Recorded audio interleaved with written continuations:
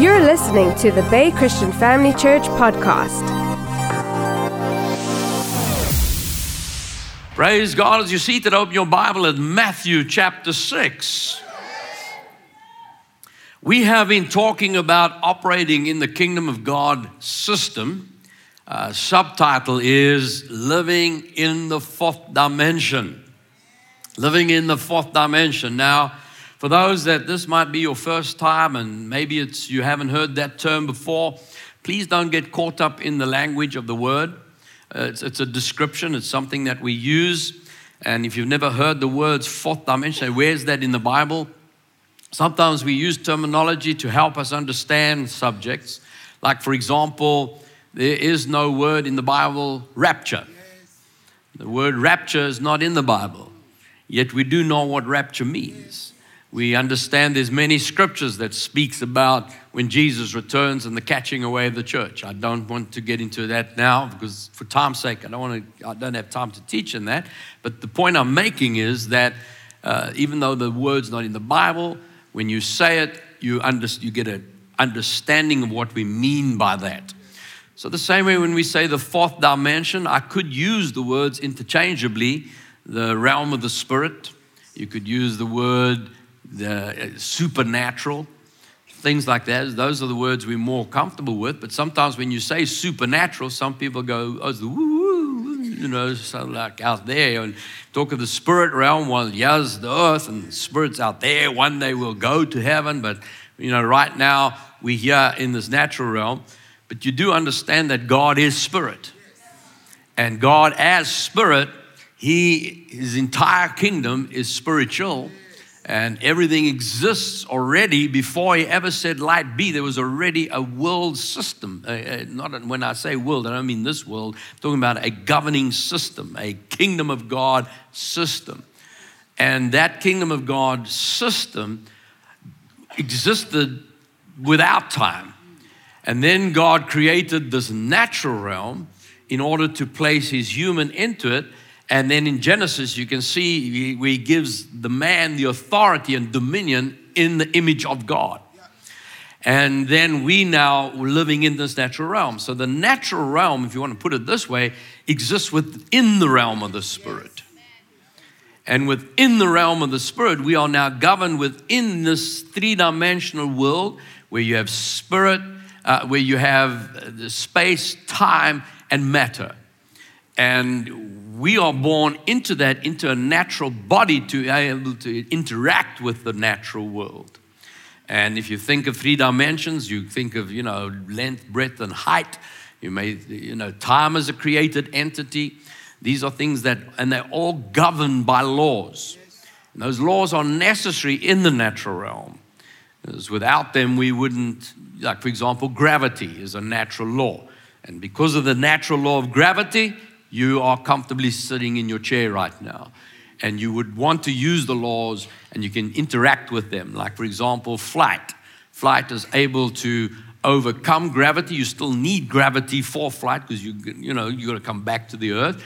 But in the meantime, you can use lift that may overcome the forces of gravity. You need to have friction so that the wings can create that lift. And, all those different things. So it is important to know that those laws are there so that you can govern them, use them in the natural world. But when it comes to things that need to be solved, when you have problems that are spiritual, because most problems that you have are spiritual in nature. Even though it manifests in the natural, the whole idea behind those problems and attacks, Jesus said, when the word is sown, Satan comes immediately and he brings tribulation, persecution. Those are things to get us off the word of God. So the only reason problems exist is because the enemy wants to use that aspect of the curse to destroy our trust and reliance in God and His word. And so the moment those problems come, if we only look at it from a three-dimensional solution, some problems you might be able to know if something's broken, if you need to fix it, you might just need a spanner and you can fix it. But when we're talking about problems that where even like physical science has not yet been able to find solutions for certain diseases, the problem is because the root is demonic. And you're not going to solve a spiritual problem with three-dimensional solutions. And so when Jesus came to the earth, he demonstrated that when it was necessary, he could bypass this natural system. He could go around this natural system. He could invoke the laws of the kingdom of God, where you could suspend time, you can suspend matter, you can suspend natural laws. And family of God, you and I exist in that world, that same world. You and I have the same ability, and that's what we're looking at. That's what we're exposing ourselves to. When you see in Matthew chapter 6, verse 33, Jesus said, "Seek first the kingdom of God and his righteousness, and all these things shall be added to you." What things? All the things that Gentiles are looking for. What you're going to eat, what you're going to drink, what you're going to wear. In other words, the things that you need in the three-dimensional realm. These things will be added to you if you seek the kingdom of God and his righteousness. Now, I like the way the Amplified puts that. It talks about seeking the way God does things and doing it correctly. You're going to do it accurately. Do it the way God designed for it to work. And notice he says that these things will be added to you. Added to you. God's system, if whatever you need, the basics in life will be added. But there is a higher dimension which was created when he created Adam. He said, when Adam, he told him to have dominion and be fruitful and multiply. Multiply is a higher dimension than adding in terms of the realm of the kingdom of God. The example I always use is if I say, what's 2 plus 2? You can interact now. 2 plus 2 is? And then plus 2, plus 2, plus 2, plus 2, plus 2. I haven't lost anybody. Amen. We could keep going. I mean, if I got to 1,024 plus 2. Yeah. So, if I just keep going plus 2, plus 2, plus 2, it's fine because, it's adding. So what's 2 times 2? Multiplication. Oh, that's the same as 2 plus 2. So what's the difference? Times 2? Oh, there's a bit of a jump there now. Times 2? Times 2? Times 2? Times 2? Times 2? Now we're starting to lose some people. Can you see? Multiplication is far quicker. It's a bigger it's a much higher dimension. And that's the system that Adam was operating under. God said, be fruitful and multiply. Then when the curse came in, that was destroyed. And God said, now you're going to fight the system. Now you're going to produce, because of that curse, there's going to be thorns and thistles. You're going to struggle. And then Jesus comes along and he says, the things that you're fighting for in this three-dimensional realm really should just be there.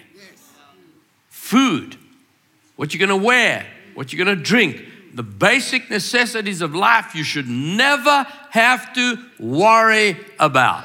Amen. So good.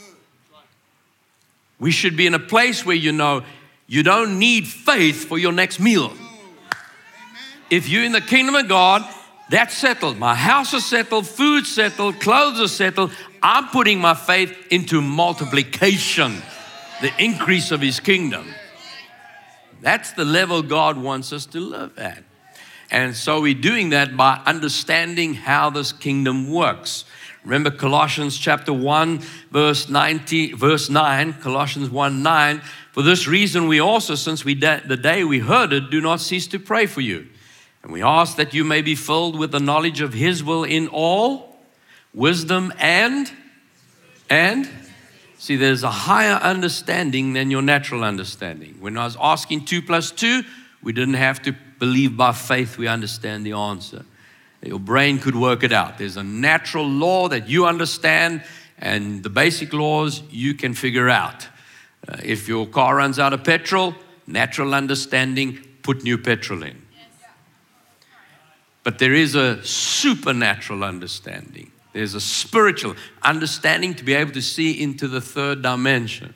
And if you understand that God establishes certain things in a certain way, there's a reason for it. Remember last time we were here, we had a look at Isaiah chapter 33, verse 22. The Lord is our judge. The Lord is our lawgiver. The Lord is our king. He will save us. The Lord is our lawgiver.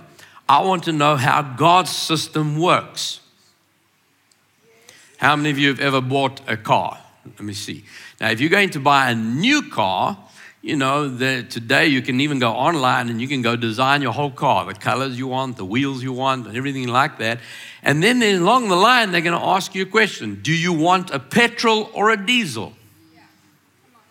Isn't that right? Do you want this car in petrol or do you want it in diesel? So someone says, well, I prefer diesel. So he buys a diesel car. Now, the diesel car comes with a very important instruction. Thou shalt put diesel in the diesel tank. But then one day, this guy's driving along and he notices the petrol price is cheaper. So he decides, well, today I'm going to use petrol. And you know someone who's made that mistake before. And so they go along and he puts the petrol in. Now the question is, when he does that, what's going to happen? Well, the car will start because the petrol's still in the tank. There's still diesel in the system. So he starts the car and, well, it's working. And he goes off and he drives, okay? Next moment, boom, the car seizes up, it stops working, and he doesn't understand why. So he phones the manufacturer. Says, listen, the car that you sold me doesn't work anymore. How's that possible? I don't know, just cut out on the highway. So they, well, bring it in. Let's see what we can do. So he gets it towed in and they check it out in the workshop. They get back to him. Sir, we found petrol in the diesel tank. And he said, yes, because petrol's cheaper than diesel at the moment. Sir, thou shalt put diesel in the diesel tank.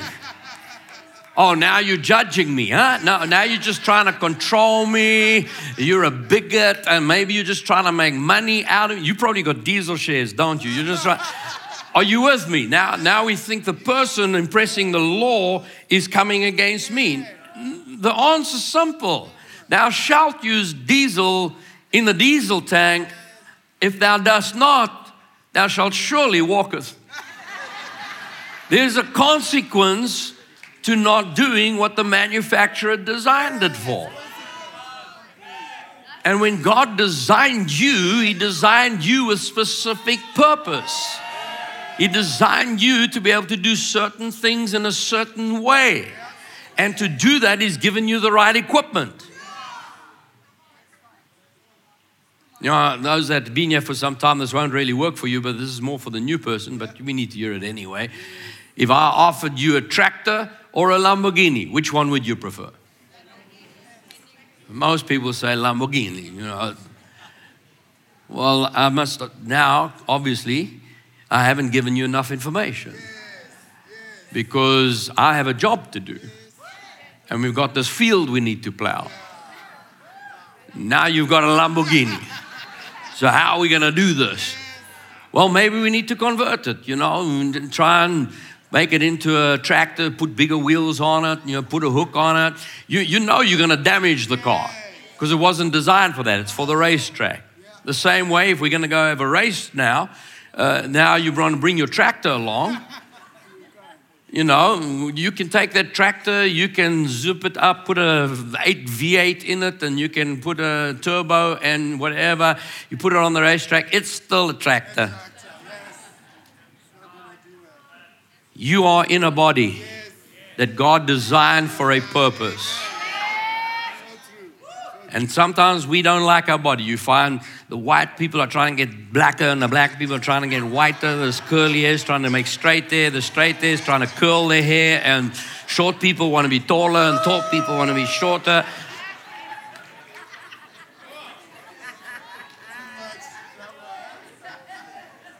Why is that?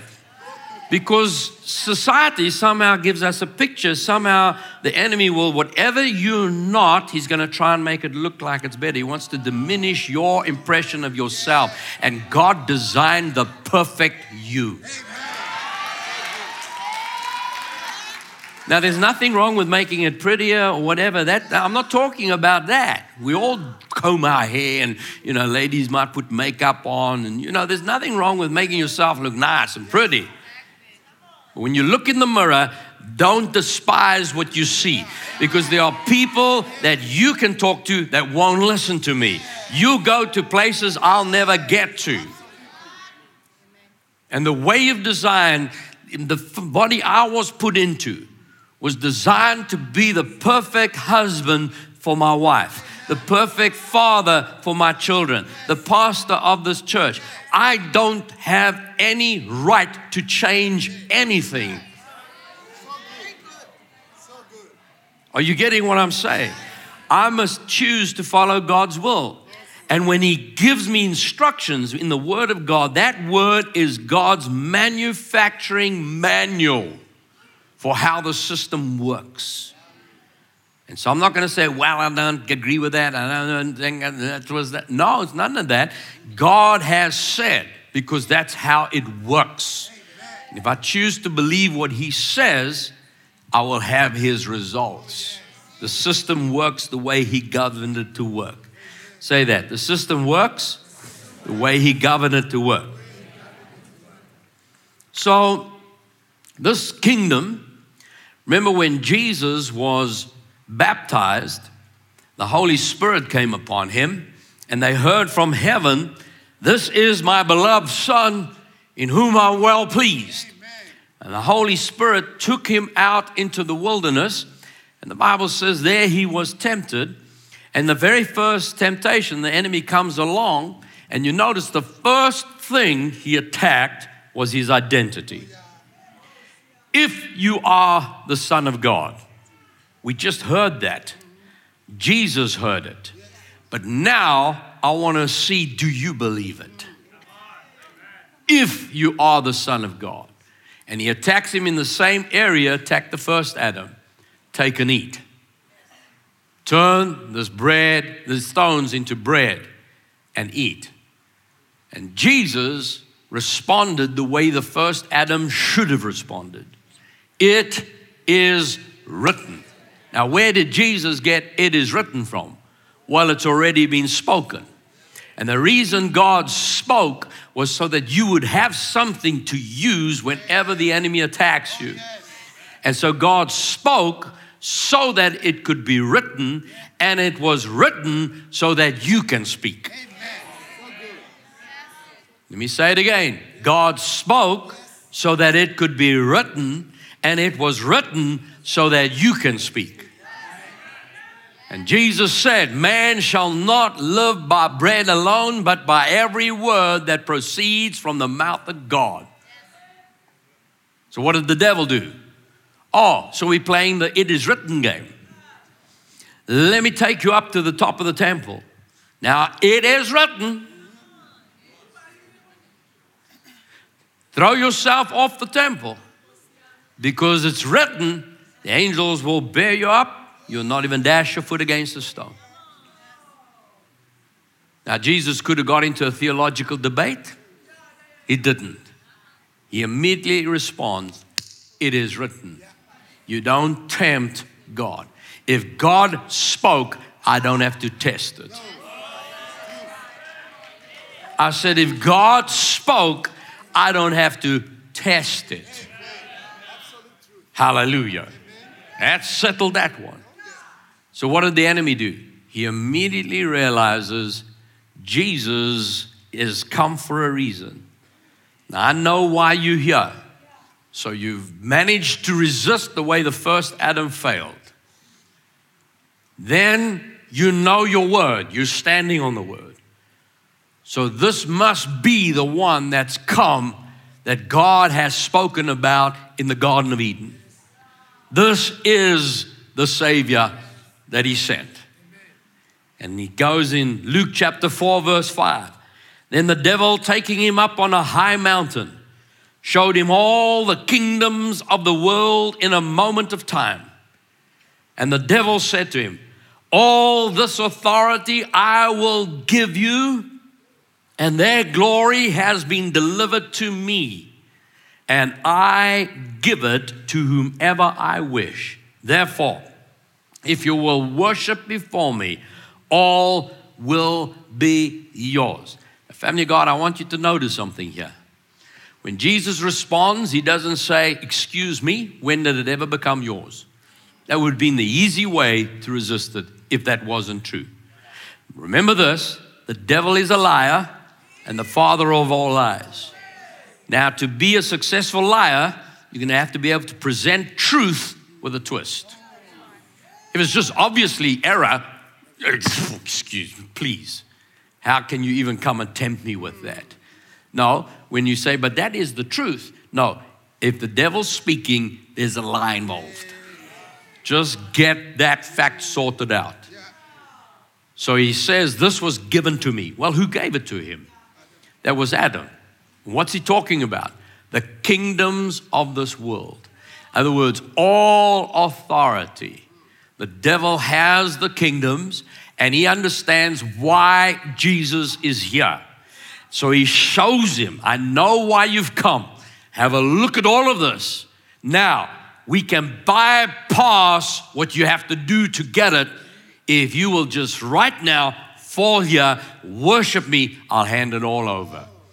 There's the hook. I said, there's the hook. You know that's a lie. Because the way the enemy works, he understands the laws of the realm of the spirit. The way the kingdom of God works. There's a supernatural law. Let me ask you this. If you looked at it in the natural, is gravity a good law or a bad law? You know, people go, oh, it's good. Well, ask the guy who falls off a 30-story building. What killed him? Gravity.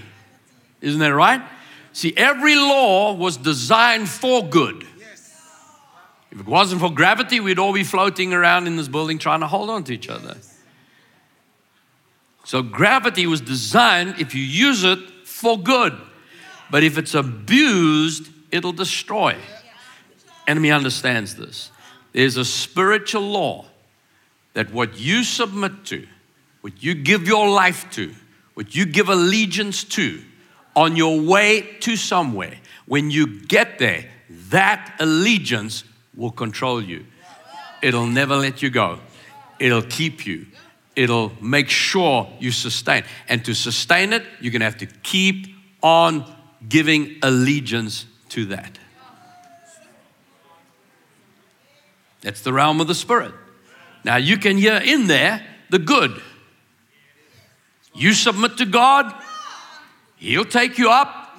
When you get to the top, you keep honoring Him. He'll never leave you. He'll never forsake you. And as long as you keep trusting Him, respecting Him, honoring Him, His system will always work for you.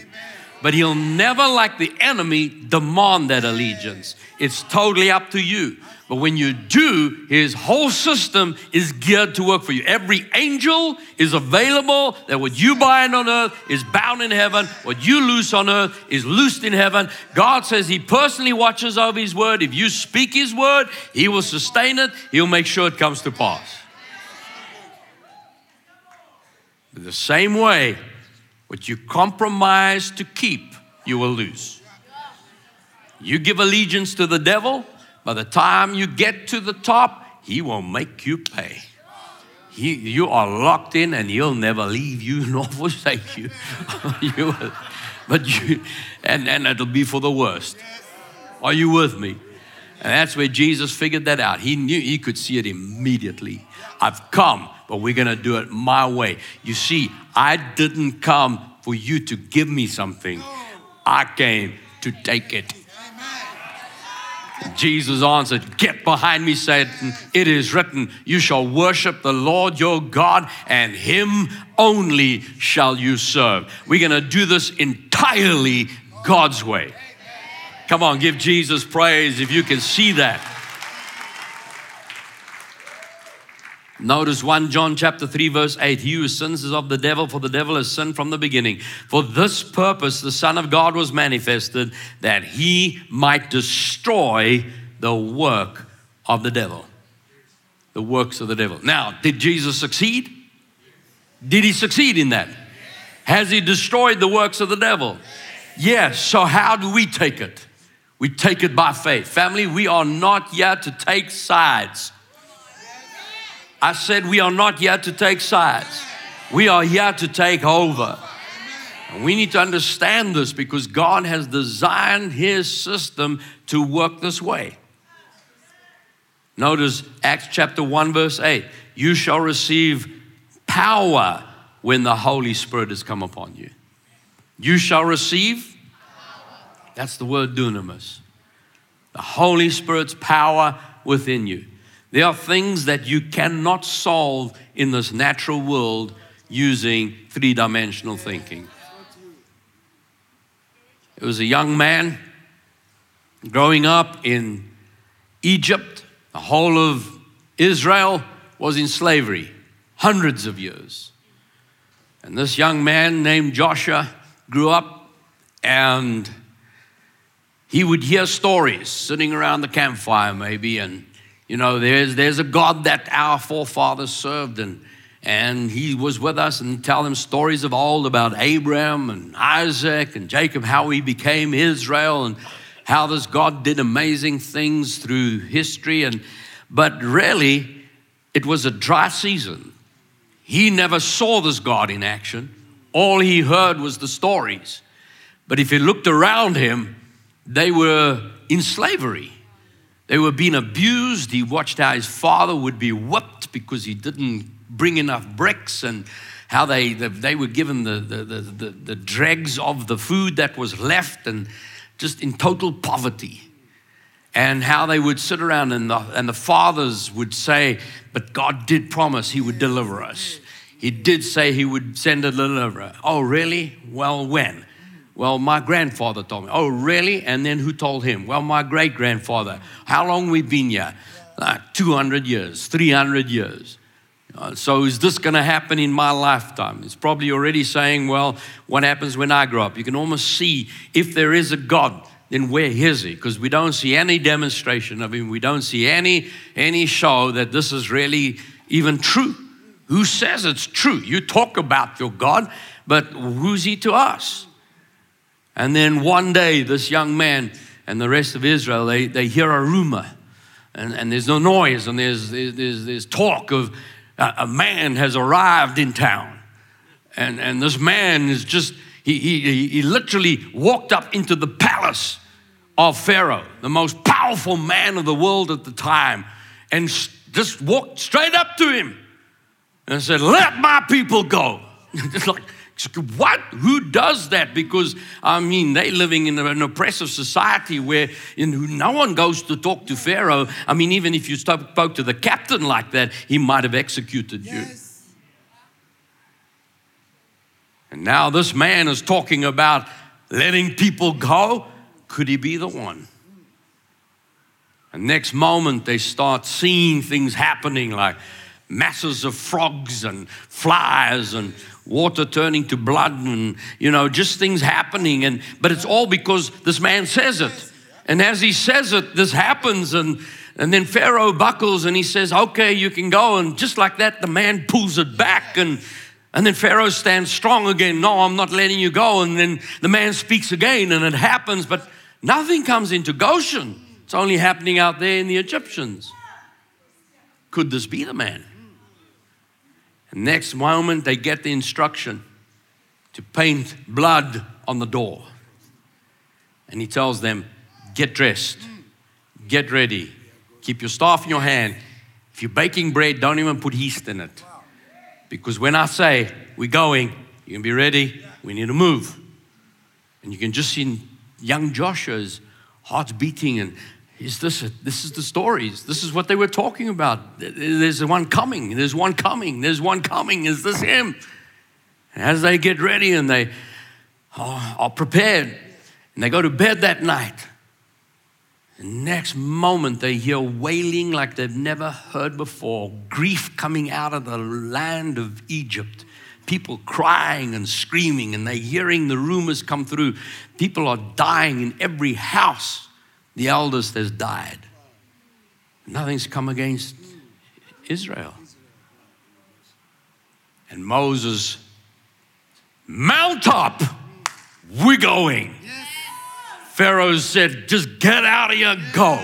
And they move and they take those Jews, and I mean, you talking about 600,000 men, never mind women and children. Now, you know this is a massive people. And they get up and they start leaving. And as they go out of Egypt, they head out and they get to the Red Sea. And they're standing at the shore of the sea, and they're kind of going, okay, where to now? Is it right or left? The next moment, people start screaming at the back, and they hear the scream, so everybody turns around, and there comes the armies of Egypt, and they start shouting, and Moses, did you bring us out here to die? They're going to kill us. We're going to go. What's going to happen? And Joshua's watching this like, what do we do now? And Moses says, just hang on. I need to hear from God. And you can just see young Joshua watching this man. And he goes quiet. Yes, sir. And he lifts up that staff. And next moment you hear a wind. You feel the wind and a noise and a rumbling, and that wind gets stronger and stronger. And then there's waves starting to develop, but it's not waves coming to the shore, it's across the ocean, and these waves get bigger and bigger, and the wind's getting stronger and stronger, and there's a noise and a rumbling, and next moment,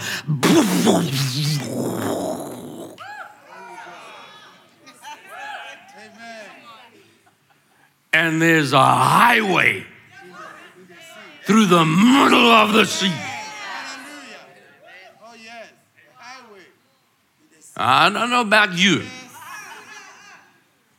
If I was Moses, you're not standing there saying, hallelujah. I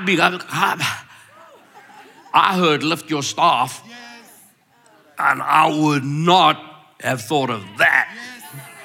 Come on, have you know that was not the top of his solution list. It's not a natural solution. How does that happen? I mean, there's no acrylic, there's perspex, there's no, it's water walls. And the Bible says they walked through on dry land. That wasn't even squish, it's dry.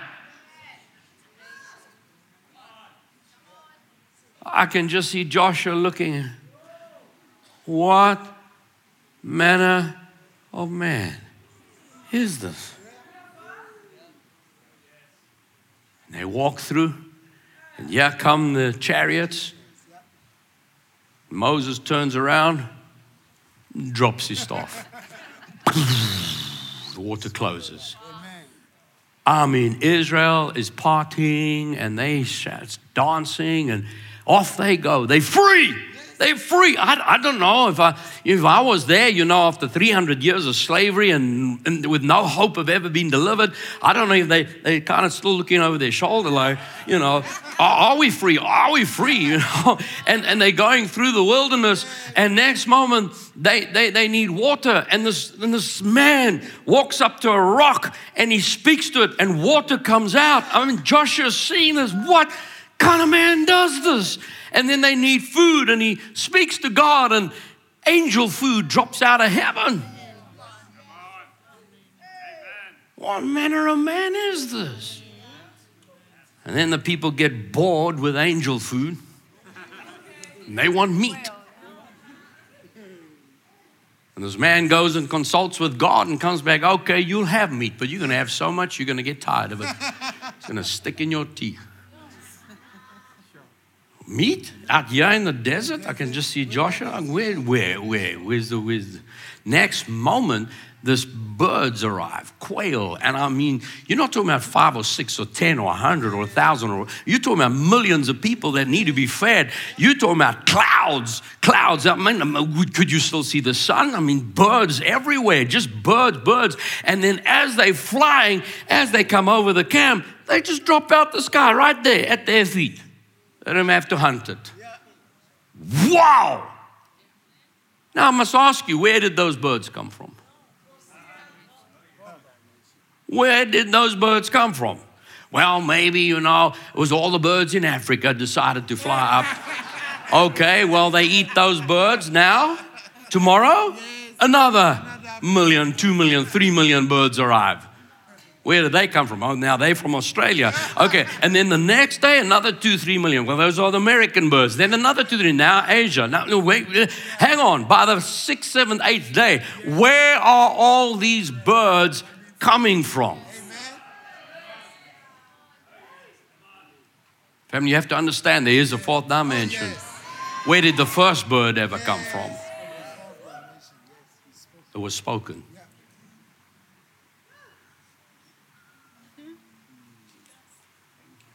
And he's watching all of this. And eventually they get to the promised land.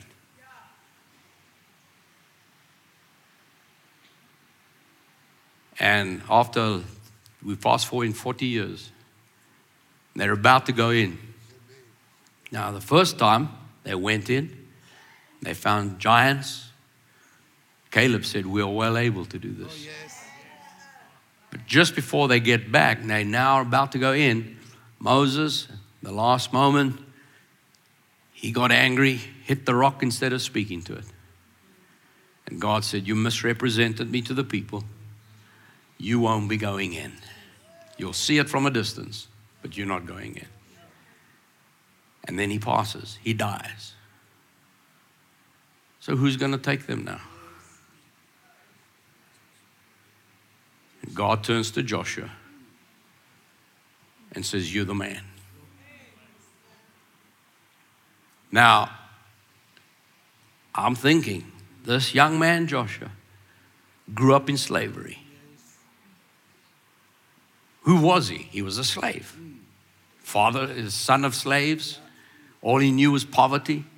All he knew was oppression. All he knew was struggling and battling. But this man came in. We're talking about Moses. This is Moses who, when it came time for God, he wanted to visit with Israel. He set up and he said, I want you to set up a perimeter. You come and bring the whole of Israel. I want to meet with them. And this God, the God of that fourth dimension, invades into the third dimension. Boom, the whole mountain lights up in fire and everybody runs in fear. And this man, Moses, walks up into the face of God and meets with him. Joshua sees this. Who is this man? What kind of man? This is Moses. He goes up to Pharaoh. He splits a sea. He brings water out of a rock, manna from heaven, birds from nowhere. He just meets with God personally. That's Moses. And you want me?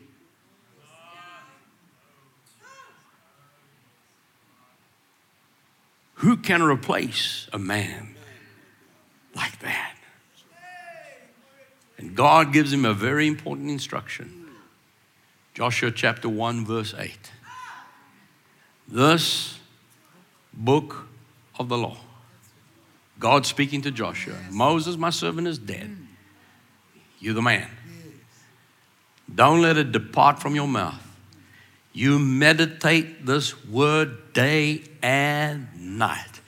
And you observe to do according to all that is written in it. Then you will make your way prosperous and you will have good success. Only be strong and of good courage. How many are ready to make your way prosperous? How many are ready to make your way successful? This is way beyond anything in the natural.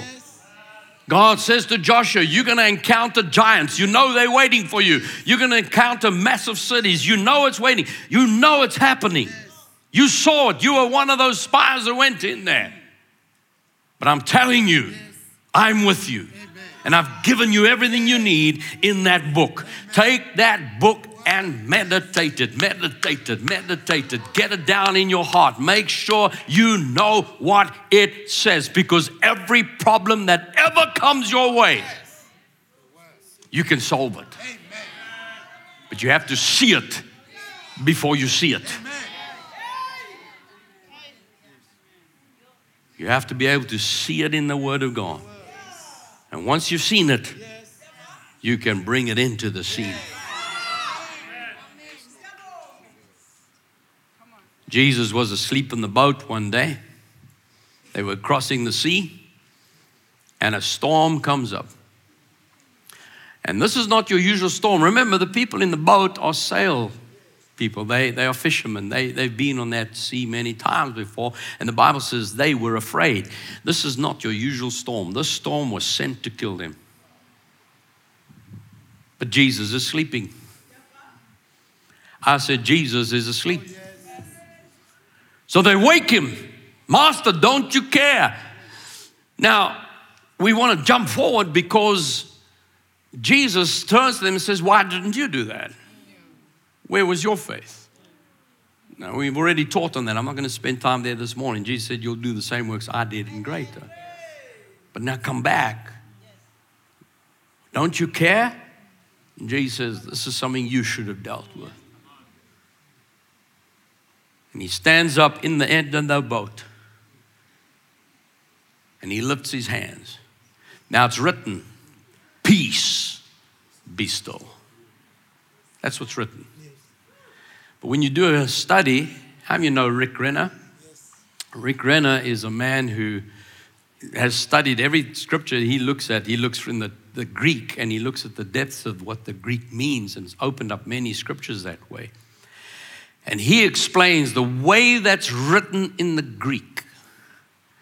What Jesus did when he stood up that day, that storm's raging and it's wind's blowing, water's probably coming in the boat, they're getting ready to be shipwrecked. And he stands up and he goes, Shalom. Shh.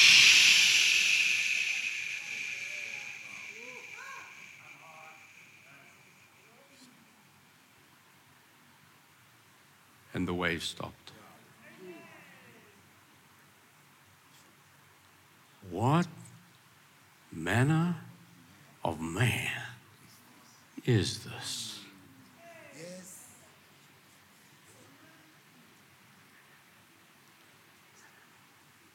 Now let me ask you, when I did that, how many of you sensed the peace enter this room?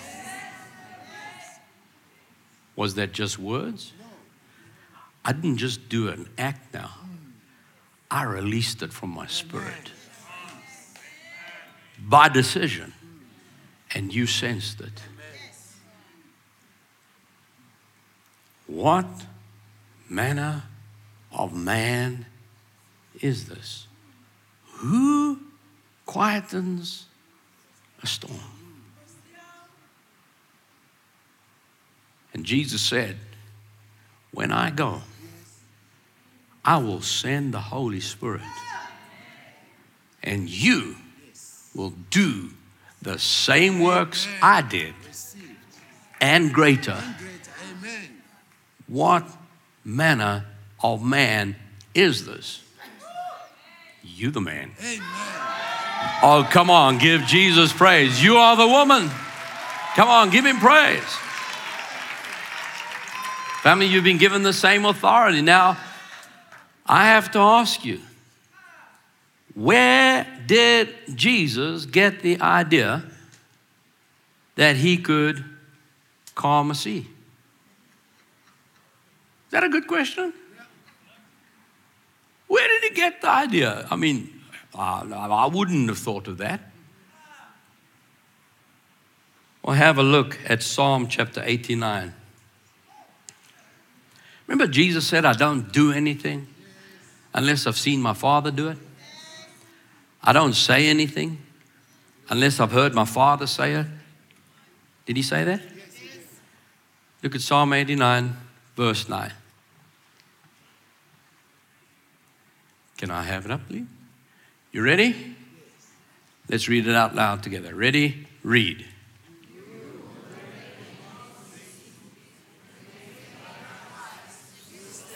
Wow. You rule the raging sea. When its waves rise, you still them. Who is he talking about? That's the Father. Jesus found it in the Word. And he meditated. That must be written for a reason. And he meditated it. It was in his spirit.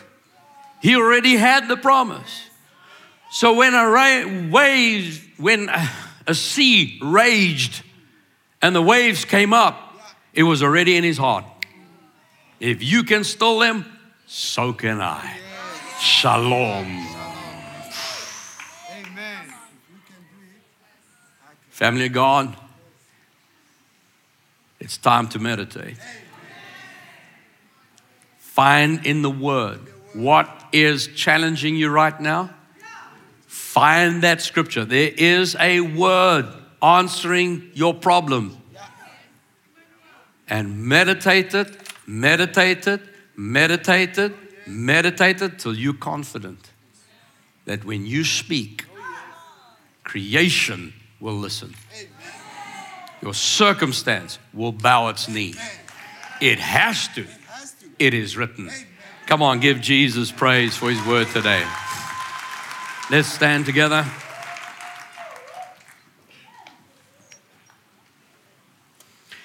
Jeremiah 33 verse 3 says, call to me and I will answer you and show you great and mighty things which you do not know.